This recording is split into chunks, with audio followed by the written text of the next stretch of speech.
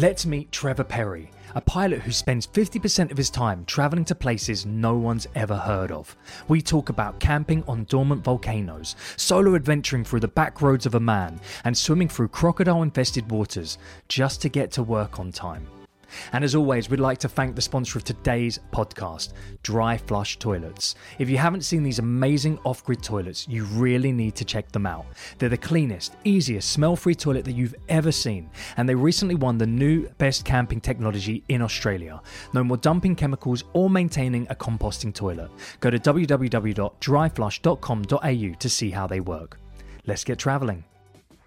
Welcome to the Off-Grid Traveller podcast, where we meet the people who go off-grid and into a life of adventure, challenge, and grand new horizons.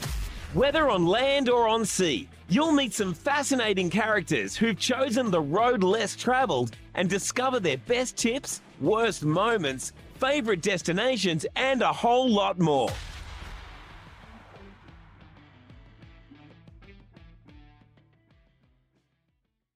Hey guys, welcome to the Off-Grid Traveller. Today I have Trevor Perry, great name by the way, who is an air pilot and also an avid traveller who's been everywhere under the sun, has figured out a way to not only see the world but get paid for it at the same time. So Trevor, it's really awesome to have you with us. We had a brief chat before, you were explaining about, you figured out a way quite a while back to be able to spend a long period of time in these incredible locations around the world, but at the same time, doing your job, which is a pilot. And I'd love if you could just give a little bit of elaboration on that. Yeah, no, thanks. It's awesome to be here. And it's a fairly unique position to be in order to make the world a really small place, because I think there's very few professions where you have the amount of control over your schedule where you can get a large block of days off on a monthly basis, but then also combine that with past travel or travel privileges in order to make air travel quite affordable there. It definitely makes the world a much smaller place. So I've been lucky enough to, for a while there, I was doing a trip a month for about 8 years. It's a little bit less now, especially with a young kid on the way here. And which you have. Yeah, congratulations, by the way. Thank you very much. But yeah, so like I would bid, say, a block of days off at the end of the month, and then another block of days off at the beginning of the following month there, so I could get the large amount of time off to go off and explore. And I know that that's not necessarily for everybody there. I know a lot of pilots and our flight crew and cabin crew in general who the last thing that they want to do on their days off is set foot in an airplane there, and I totally get that there. But for me, it's just, I don't know, I can't sit still for too long, to my wife's chagrin. Yeah, well, it's interesting because with that in mind, you normally have you said about 3 weeks there or thereabouts that you're able to adventure around into these different locations. Is that right? Was it 3 weeks or a month? Yeah, it's about 3 to 4 weeks there. Man, that's crazy. And so for 8 years, every single month or so, you were going to all these crazy different locations. And so, in that aspect, you've done a kind of off-grid adventure. But it's just crazy how different people experience life differently, right? And that's what just really excites me about this. Is that you were mentioning before that you had a crazy time where something about in croc-infested waters, I believe you mentioned. Oh, yeah, that was actually at work, of all places. It was on a layover down in Costa Rica, and my go-to place to go surf. So they put us up in a town called Tamarindo. It's nicknamed Tamagringo because it's kind of where like all the tourists go. All the gringos go. Okay. And but there's across the estuary, there's another beach that's a little bit quieter, and I like to surf over there too. So I usually go surfing over there, and I made the mistake of surfing right till sunset. And that in and of itself wasn't a big deal, but when I was finished, I couldn't find where I hid my stuff in the bushes, and So I had an early morning pickup the next day to go to work. And I'm like, well, okay, so I'm stuck on this beach here. I got to get to work tomorrow. How am I going to get over? Well, I don't feel like calling up crew scheduling saying, hey, I'm stuck on a beach here. Sorry, I'm going to have to delay my check-in tomorrow or, so did what I had to do, get on my board and keep my feet out of the water. And I keep try to stay out as far towards open ocean as I And could. this is when the sun's coming down, right? Like, This is after sunset. So this oh is in the gosh. dark and paddling across on my board across croc-infested waters in an estuary. And you can see them all over the place in the daytime as well. So yeah, I always said if work ever gave me a hard time about anything, I'd just be like, you know what? I swam through croc-infested waters just to show up for work. So Boom. And who yeah. can say that? That's the beauty of traveling and being able to do what you've been able to do. And you mentioned as well that one of the biggest things is that because you come from Canada where the weather isn't really fit for surfing, let's say, right? And because of what you've done traveling, you've been able to actually turn it into oh my gosh, like I have these hobbies now that I would never have experienced or never had the opportunity to do. And so it'd be really cool to just kind of unpack in your mind what got you to a point where you were like, first I want to travel, and then finding these hobbies. And if you didn't travel, would you have been living the same life, Mm-hmm. Um, so in terms of traveling, I mean, ever since I was a little guy, I was always fascinated by geography. I would spend hours just looking at like the big atlas that was sitting on my parents' bookshelf as a kid.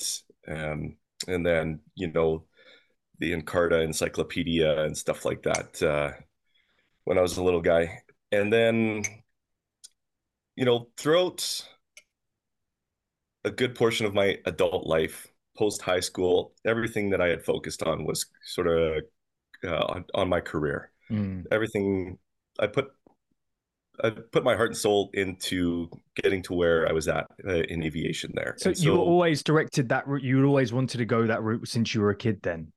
I did. And that's a pretty common story with most pilots there. Mm. But, when I got to a major carrier, a major airline, I was like, okay, cool. This is great. This has been the goal. Well, now what?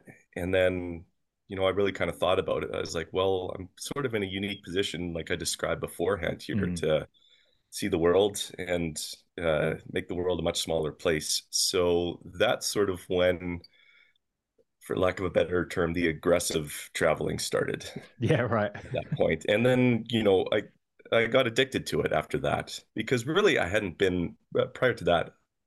The only place I'd been outside of Canada and the US was just Mexico. Mm. So The three Americas, basically. Well, there's four, isn't there? You've got Central, and then you've got South America. So you'd only been, well, very large area, but at the same time, you can still drive the whole way through if you wanted to. for sure, for Yeah. sure. And then in terms of hobbies, I mean, well, there is surfing here in Canada out in Tofino, but it's a bit of a trek to get out there, and Right. also it's pretty limited in its season. I mean, depending on whether or not you want to wear a wetsuit or a dry suit or anything like that to do Yeah. that. But um, yeah, definitely this type of traveling has led to other hobbies, including surfing as well as diving there, which I don't think that I would have gotten into, at least not nearly as much, had this not been accessible to me. Mm. Most of my trips are usually centered around hiking and climbing or multi-day treks there. That's what I'll actively seek out when I try and find a destination as well. And I, you know, if I wasn't traveling, I'm pretty sure I'd still be into that. I mean, Right. the Rocky Mountains are pretty much my It's backyard it's a here. Canada lifestyle, right? Yeah. Gotcha. Yeah, but I definitely wouldn't have as varied experience with that if it Mm. weren't for traveling. And like you said, would you have even thought about diving and surfing if you were in, where if you'd stayed there? And that the reason why I bring that up is just it's amazing how when you start going to these other places, you pick up, you see what other people are doing. You say, hey, you know what? I'd actually like to have a go at that because, I lived in Thailand for, a long time. And so I started doing Muay Thai. And if I hadn't started doing Muay Thai, I wouldn't have started doing boxing, which I do now. And I'd always liked it, but I'd never seen it visually. You're walking down the street and you just see these guys doing it. And you're like, oh my gosh, like, can I try? And Yeah. then they beat the living crap out of you, and you either go home or you go again. And I went Right. again, weirdly. And so it's just what I really love about traveling and getting these abilities to go to these different places is that you're always yourself, but it expands you out one mile further than what you were. And so it's just understanding and trying to remind people to get out there and see what actually lights your fire. Yeah, no, that's so true. And I think the biggest thing for most people, I mean, there's the obvious financial barrier, but the mental barrier is just the fact that it's the unknown. People are so afraid of the unknown. And, um, especially when it comes to solo travel, Mm. right? If you haven't done that in the past, that can be terrifying, until you actually do. And then you realize, okay, like, and I can't count the number of times things have gone awry when I've traveled, but some way, somehow things always have a way of working out. I'm sitting back at home right here having this conversation with you, so there's nothing ever that's so catastrophic that things don't generally work out, and then they make a good story in the long run Yeah, there too. yeah. Well, you like you said with the crocodile one, is there any other like moments where you've gone like, okay, this is a bit this is a bit this is a bit hardcore right now. Am I sure I should have gone this route? um uh One that comes to mind was at the Namibia Botswana border. Okay. And It's a so great we starting had, story. yeah, yeah. So we had, yeah, we had just finished in Botswana after meeting a friend. She was flying bush planes down there, and we had waved goodbye to her. So we're at the border, and there's no buses or anything that gets us to Windhoek, the capital, from there. So it's pretty common to hitchhike down there. Oh wow. So we ended up catching a ride with a bunch of fishermen sitting in the box of their truck there. And we're driving along the highway, and we could see the truck just starting to swerve, just starting to go off to the side of the highway until it's actually getting off the side of the road here. And as soon as you do that, like some guys start pounding on the back of the cab. And then as soon as he does that, the truck swerves right into the middle, back into the middle of the freeway. So we all go fly in one direction. And then he pulls over onto the side of the road and gets out, pours like a bottle of No. water on his face. And they're like, oh yeah, he's been up for like 36 hours or whatever it was there. I'm like, okay, well, like we can drive, one of us can drive. And they're like, no, no, no, no, he's fine. Like, no, honestly, like we could drive, it's okay. They're like, no, no, he's fine. Okay, well then, you know what? We're probably gonna hitch another ride here. Yeah. That's just about it for us. Yeah, that was a little bit sketchy. Man, like and that 36 hours staying up, like, because as a pilot, right, you have to do long times up as well. What was Mhm. in your mind in that essence? Obviously, the logical thought is no, I'm getting off this, but being someone who's been on a plane so many times, you must have stayed up way over certain periods of time, or as much as you're allowed to. How does your brain feel at that point? Yeah, well, we have we have duty day restrictions, we have flight time restrictions.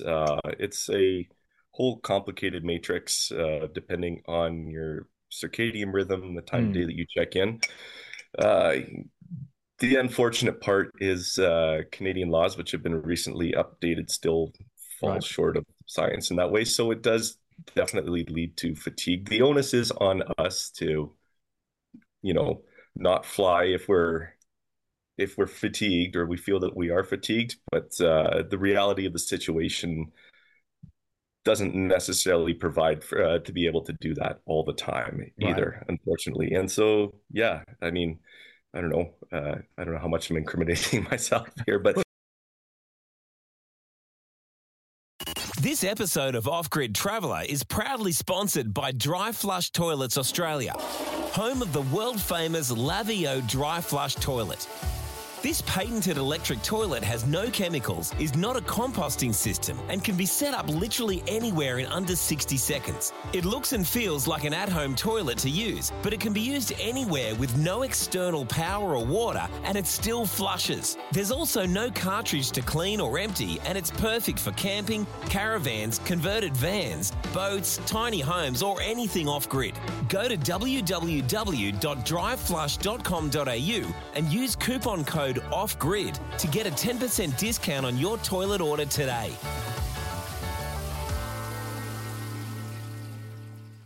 but Don't incriminate yourself then. No. There's definitely some times where I've flown and I've been quite tired, and it's I mean it's unavoidable to feel tired, especially when you're flying a red eye. I mean, coming back from Hawaii the other night there, the red eye 6-hour flight, it's it doesn't matter how much rest you've gotten, it's still that time of the day where your circadian rhythm is such that you're going to be, or however much you've acclimatized to that time zone, you're still going to be tired. So yeah, it's inevitable. It's almost kind of a part of the job. But yeah. Well, that's why you don't do it alone either, right? You've always got a team with you that are keeping, you taking turns, even on short flights. I'm sure that you've got at least 2 people there. Yeah, that's right. All commercial airliners have at least 2 pilots, and then on long haul or ultra long haul flights, there'll be an augmented crew. So you'll have a 3rd or even a 4th pilot. Is that just someone who's kind of like a backup, or? Yeah, so they'll switch on and off. So for example, flights so for an ultra long haul flight, you'll have 2 pilots who can only fly X amount of hours, and then they'll switch off, and the other 2 pilots will fly the remainder of the flight there. So yeah, the rules are a little bit different with ultra long haul and extra crew members to help augment the flight. Right. Yeah. And some of the bunks on like these wide body airplanes, like they actually have bunk beds like over top of the cabin there. That's exactly what I wanted to ask about, because I've had different people on and they talk about their setup and stuff like that, and they have their beds, and like some people have had their catamarans where they've got like a sleeping area and bunk beds, but you guys get your own sleeping area inside the bunks, like inside the plane as well, right? Yeah, in the wide body airplanes, the ones that tend to do the like long haul, ultra long haul, they've got the bunks like over top, and it's kind of funny actually. There's an escape hatch that goes right through the ceiling of the cabin there. So if you wanted to play a joke on somebody, you could pop down and say hi to somebody sitting in the seat there. But yeah, no, the airplane I fly, the 737, there's no bunks or anything like that. It's usually short to medium haul type of flight that I end up doing. So when you do those the large ones, because obviously people always want to know about the equipment that you have with you. So it's just interesting to say that like on a long flight you have bunk beds. What do you get any other amenities? Because it seems like you're in your own first class there if you've got that sleeping facilities there. The bunks are pretty nice. Like you've got like the same entertainment systems that are in the back of the seats there, and then they're lie flat beds inside there. Not all wide bodies have bunks on top, like the A330s or like larger Airbus airplanes that for the airplane that I fly, they just have like a business class seat that they can lie down on there. Nice. So it's not yeah, it's all right. It's enough to get a little bit of rest in there. in any case there, which you're definitely going to want on those ultra long haul flights that go upwards of 16 hours. Yeah, I bet. And Mhm. because as you mentioned before as well, because obviously you have your kid, which is coming, and again, congratulations on that. With that in Oh, thank mind, you. I'm guessing that your travel plans are probably going to be minimizing a little bit. But do you have any goals or plans for any other like trips or anything adventures that you've got in mind at the moment? Yeah, absolutely. So the the type of traveling is going to change a little bit. That's inevitable, Yeah. um, especially with where I'm staying, where I'm going. I would like to, especially when he's really young. There, everybody says that it's easier to travel when they're, say, an infant or really young, as opposed to Mm. a toddler.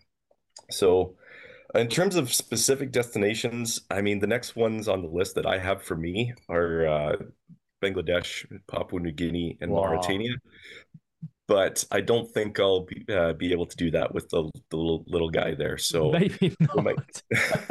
not. Oh, I'm sure if they saw you with a little baby on your back like that, trekking through Mhm.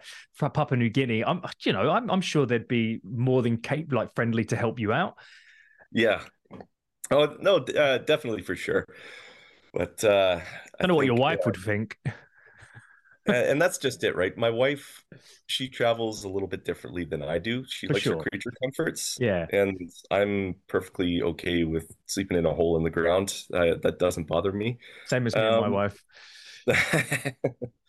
well, I mean, when we travel together, she's actually really, really good at she's good at compromising. Yeah. So and even, I mean, most recently, I mean, we just went down to Puerto Vallarta for 5 days last month, and I mean, that's an easy trip, and I was fully expecting it just to be like totally not what I usually do and just relax. Yeah, But yeah. she was actually up for adventure. We went to a couple of fishing villages there, hiked to a couple of waterfalls when she was at the time, I guess, 24, 25 weeks pregnant. So Wow. she's a bit of a trooper there. And then whenever we travel, right, sometimes we'll stay either in guest houses or hostels together. And then there'll be the odd day where we'll stay in somewhere a little bit nicer just for her. So, As you do, mate. Like mhm. I've said before, I've got a plan to go to Thailand soon, and basically we're going there to make music and just chill out. But the first day we get there, I'm booking like 5-star buffet. I want to absolutely destroy my stomach, so that when I get onto the coach to go down to the islands, I just knock out. And it's just having a bit of luxury, and then sleeping in a jungle tent. That Yeah, beautiful mix between both of them. We live in a world where you can do that within a week if you wanted yeah, to. Or you could go, like you said, you could go to Bangladesh and you could be living in absolute palaces, or you could be living, with locals and probably, in my opinion, having a better time.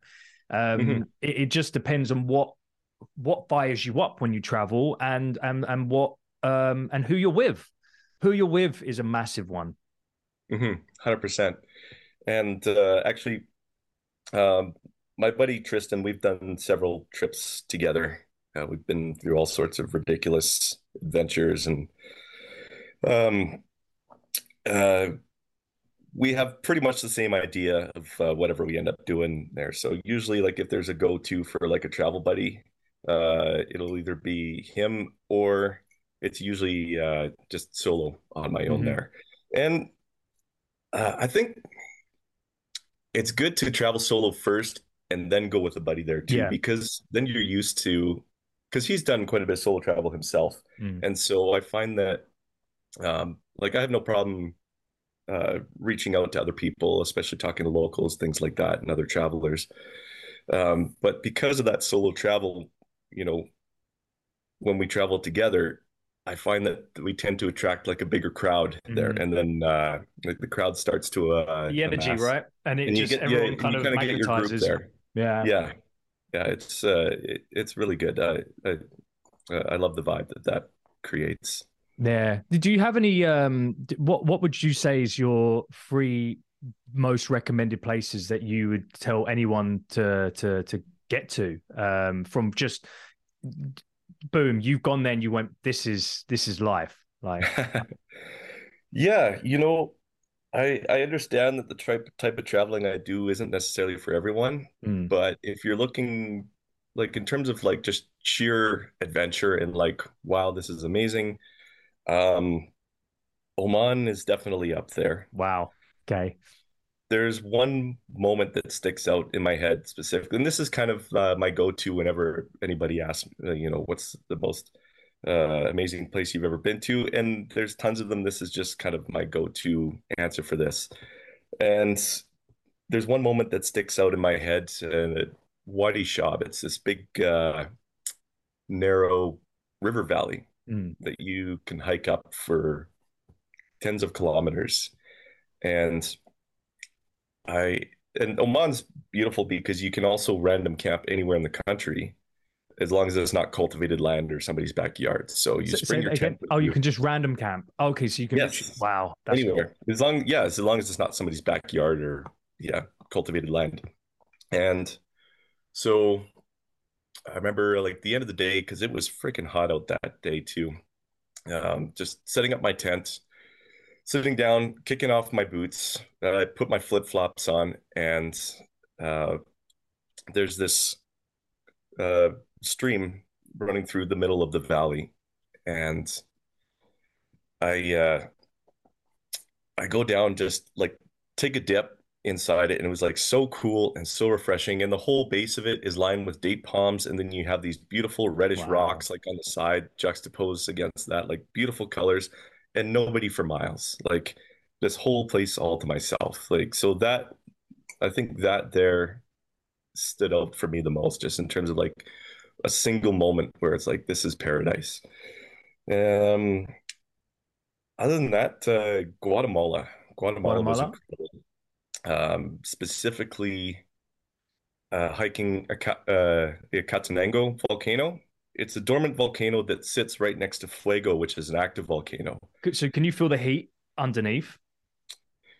Not on a Catanango. Hmm. No, you'd actually have to go onto Fuego for that, I'm pretty sure. But I have been to volcanoes where you can feel the heat Yeah. underneath, such as Danakil Depression in Ethiopia, which is really, Wow. really cool to see.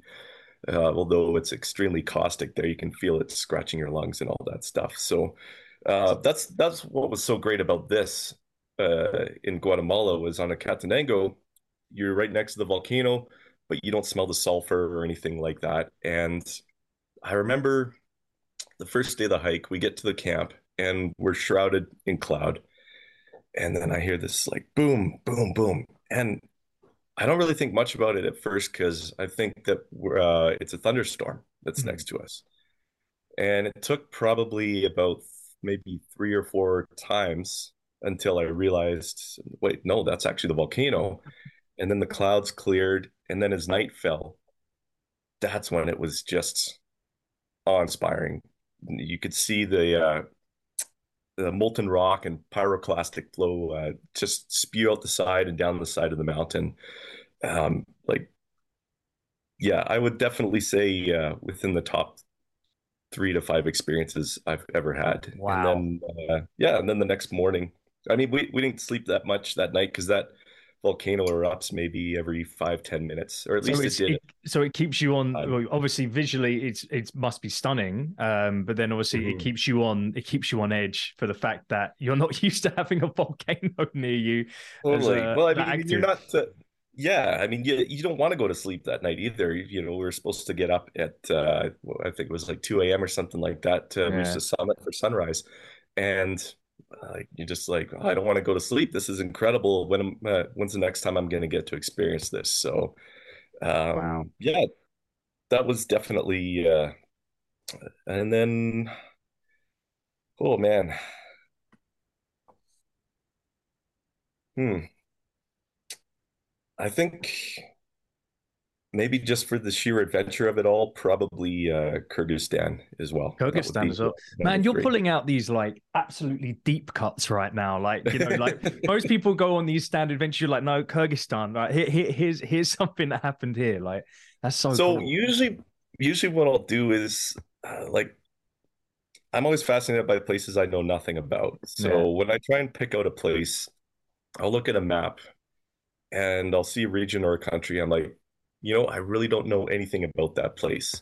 And then I'll just do a little bit of light research, and 10 times out of 10, it's like, this place is actually really freaking cool. I Yeah. want to go to there. So then, uh, yeah, usually the most limiting factors for me are like visa entry or entry requirements there. Especially as an airline pilot, I can't surrender my passport or anything Mm. like that. So there's a lot of places that I'd love to go that I'm limited by that. So, um, but yeah, I'd say Kyrgyzstan. My buddy and I, we spent a couple of weeks trekking through the Tian Shan mountains in there, and it was kind of weird because we like it's a very similar flora and fauna to the Canadian Rockies, Okay. so it had a very familiar feel to it, right up until you come across a farmer's yurt in the valley there. Because it was the time of year where all the farmers had moved their flocks into the mountains to graze. So, and then you go into there and like absolute most freshest baked flatbread you'll ever have off like a wood stove or a campfire on there. Man. And then all sorts of other things like horse milk, which tastes just god awful. It's the worst thing you could ever have. And how are the people there? Like, how are they to you? Because obviously, in my opinion, mate, you are one of the true off-grid travelers with your ability to literally go off with your random camping. You got your camping set. It's either you or you with your friend, and meeting these random people on the journeys as well. Like, how are you finding them? Are they friendly? Are they aggressive? Like, what have you found as the consensus? Yeah, it really all depends. Like Kyrgyzstan, for example, people are incredibly friendly there. Like um, you'll almost never not be invited into a yurt if you're out in the mountains there and for some tea and Oh, bread that's so or cool. anything else like that. Um, and people also just want to know like what your What are deal you is. Like, doing? who are you? What are you doing here, right? What are Yeah. you? Yeah. There's other instances as well. Like Somalia, so the northern part of Somalia, it's called Somaliland. Hmm. It's sort of a breakaway state that's not officially recognized by anybody other than Taiwan. Hmm. And when people think Somalia, they think Black Hawk Down, right? And Right. Somaliland is just about anything but. It's a very stable region, and uh, you cannot walk 15 meters down the street in Hargeisa, the major city there, without somebody stopping you, inviting you to sit down for tea, wanting to know who you are, what your deal is, why are you here, right? And it's a lot of other regions, especially more touristed regions, usually that conversation leads to a sales pitch or them trying to peddle you As something. yeah, of course. Yeah. And that's just not the case here Hmm. at all. People are just have a genuine interest in wanting to talk to you, and that's a lot of places too. But I think especially Somaliland. There was one instance where I was walking through the souk, through the marketplace there, and there was a group of like, I kind of found myself in a sticky situation where there was like a group of elderly women shouting at me and like pushing me around and like, okay, I'm trying to walk away and then they like block me. And I'm like, okay, well, what do I do? Right. I obviously don't want to push back. That could lead Hmm. to some It's what they're problems waiting there. for potentially. So Yeah. then but then there was a man who like came in and just like, here, come with me. And then sort of escorted me out of there. And that was that. But, for the most part, there's, I'd say solo travel, especially places that are, generally off the grid. that's where you'll find the most friendly people who are genuinely interested and want to make a connection. No, I love that. And, you know, on that note, guys, it's really the biggest thing is when you are solo traveling or traveling anywhere is, again, we've said this before, is, you know, the people that you meet can make or break a journey. And if you are constantly focusing in your mind to be a good individual and, you know, take in the culture, 9 times out of 10, people are going to always welcome you with open arms. And look, you're always going to get that bad egg once in a while. Just throw that bad egg against the wall, because, you know, then everyone can see how bad it smells. 100%. And, yeah. you know, they all want the same thing, right? Everybody wants to be happy, healthy. They want their family to be happy and healthy, you know, regardless of, you know, what their governments or what government or regime they're living under. And I think one thing that a real poignant moment for me actually was in Oman again, sitting down to dinner with a woman in Muscat, and she was telling me about her daughter, how her daughter was going to school in the US in Birmingham, Alabama, and she was so afraid for her daughter to go to the States because of all the gun violence. And I just thought that was so interesting because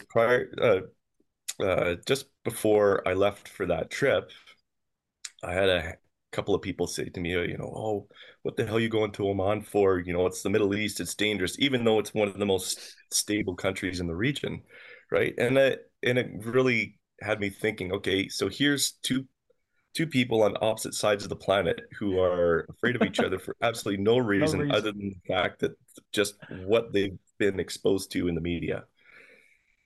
Oh, mate. Well, I like that is a whole different thing that Trevor, we may have to unpack the next time we talk. Yeah. Oh, guys, thank you so much for joining us on the Off-Grid Traveler. This has been amazing, Trevor. That last thing, I want everyone to just remember what Trevor said there. And if you have to repeat that, go repeat it. But seriously, thanks so much, Trevor. It's been awesome having you with us, and have an amazing day. If you or someone you know would be an interesting guest on the show, we'd love to hear from you. We love speaking to everyday people who've taken to the open road or open seas for an extended period of time, or anyone that's set up their life in an off-grid location. Please email guest@offgridtraveller.com.au to get in touch. That's 2 L's in Traveller. If you like that video, you'll probably like this one, and you'll really love this one. And as always, we want to thank you for joining us. And if you want to like and subscribe, it really helps the channel grow, and it means that we can talk about more travel, get more tips, and everything off grid. Cheers.